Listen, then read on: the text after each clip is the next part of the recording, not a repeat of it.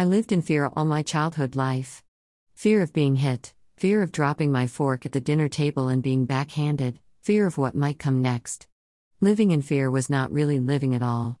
Fear was something I could not see, but I could definitely feel it in my whole being, every day. The amount of fear that laid inside me caused my heart to weaken under the stress over the years. Today, I see so many people in the world living in fear as well.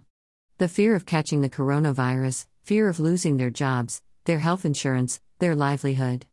Living in fear of the known and the unknown is almost a constant in our lives. Fear can be almost paralyzing, and it can also be stimulating. Living in fear as a child, I was almost paralyzed to live. Sure, I had a few good moments, but looking back, I really did not enjoy much of anything to speak of.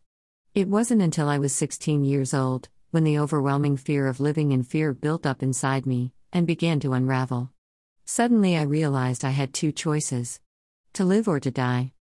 The physical and emotional pain of fear was so intense that dying seemed to be the best option. For years, I just wanted to die.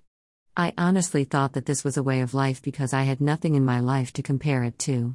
Little did I know that living was just on the other side of my fears. To this day, I do not know what caused me to get up and stand up for myself one day, except for the fact that my mind somehow told myself that if I was going to die anyway, I might as well give it a good fight. So I did. And something amazingly happened. Call it a flash of light, a spark of hope, a new unfolding freedom. Suddenly, all this fear that I had inside me about dying changed and created a new path to the living. The fear immediately shrunk and dissipated. My whole life now lay in front of me, like a tree extending its branches to reach the sunlight. I could breathe, something so simple that I had been doing all along, but yet now was no longer heavy, it was now appeasing. I still have some fears today. Some of my fears are real and some of them are just fears that I create. Some of my fears are still paralyzing, as I felt not too long ago being at the top of a ladder. I could not move, literally. Standing there with my hands gripped so tightly to the sides of this ladder and crying, all I could envision was me falling. Once again, I considered my options: to live or to die. So with a deep breath, I began to move, and I managed to get down safely to my freedom. My hope today is that we can all examine our fears and begin to move. Nothing is more paralyzing than staying stuck in fear and not really living.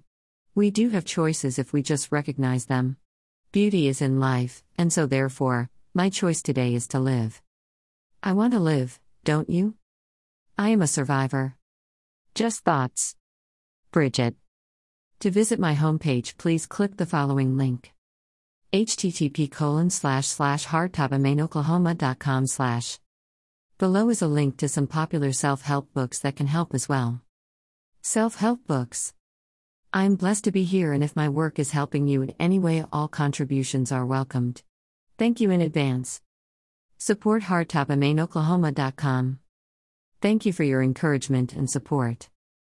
$1. Click here to purchase. Email address. Subscribe to my blogs.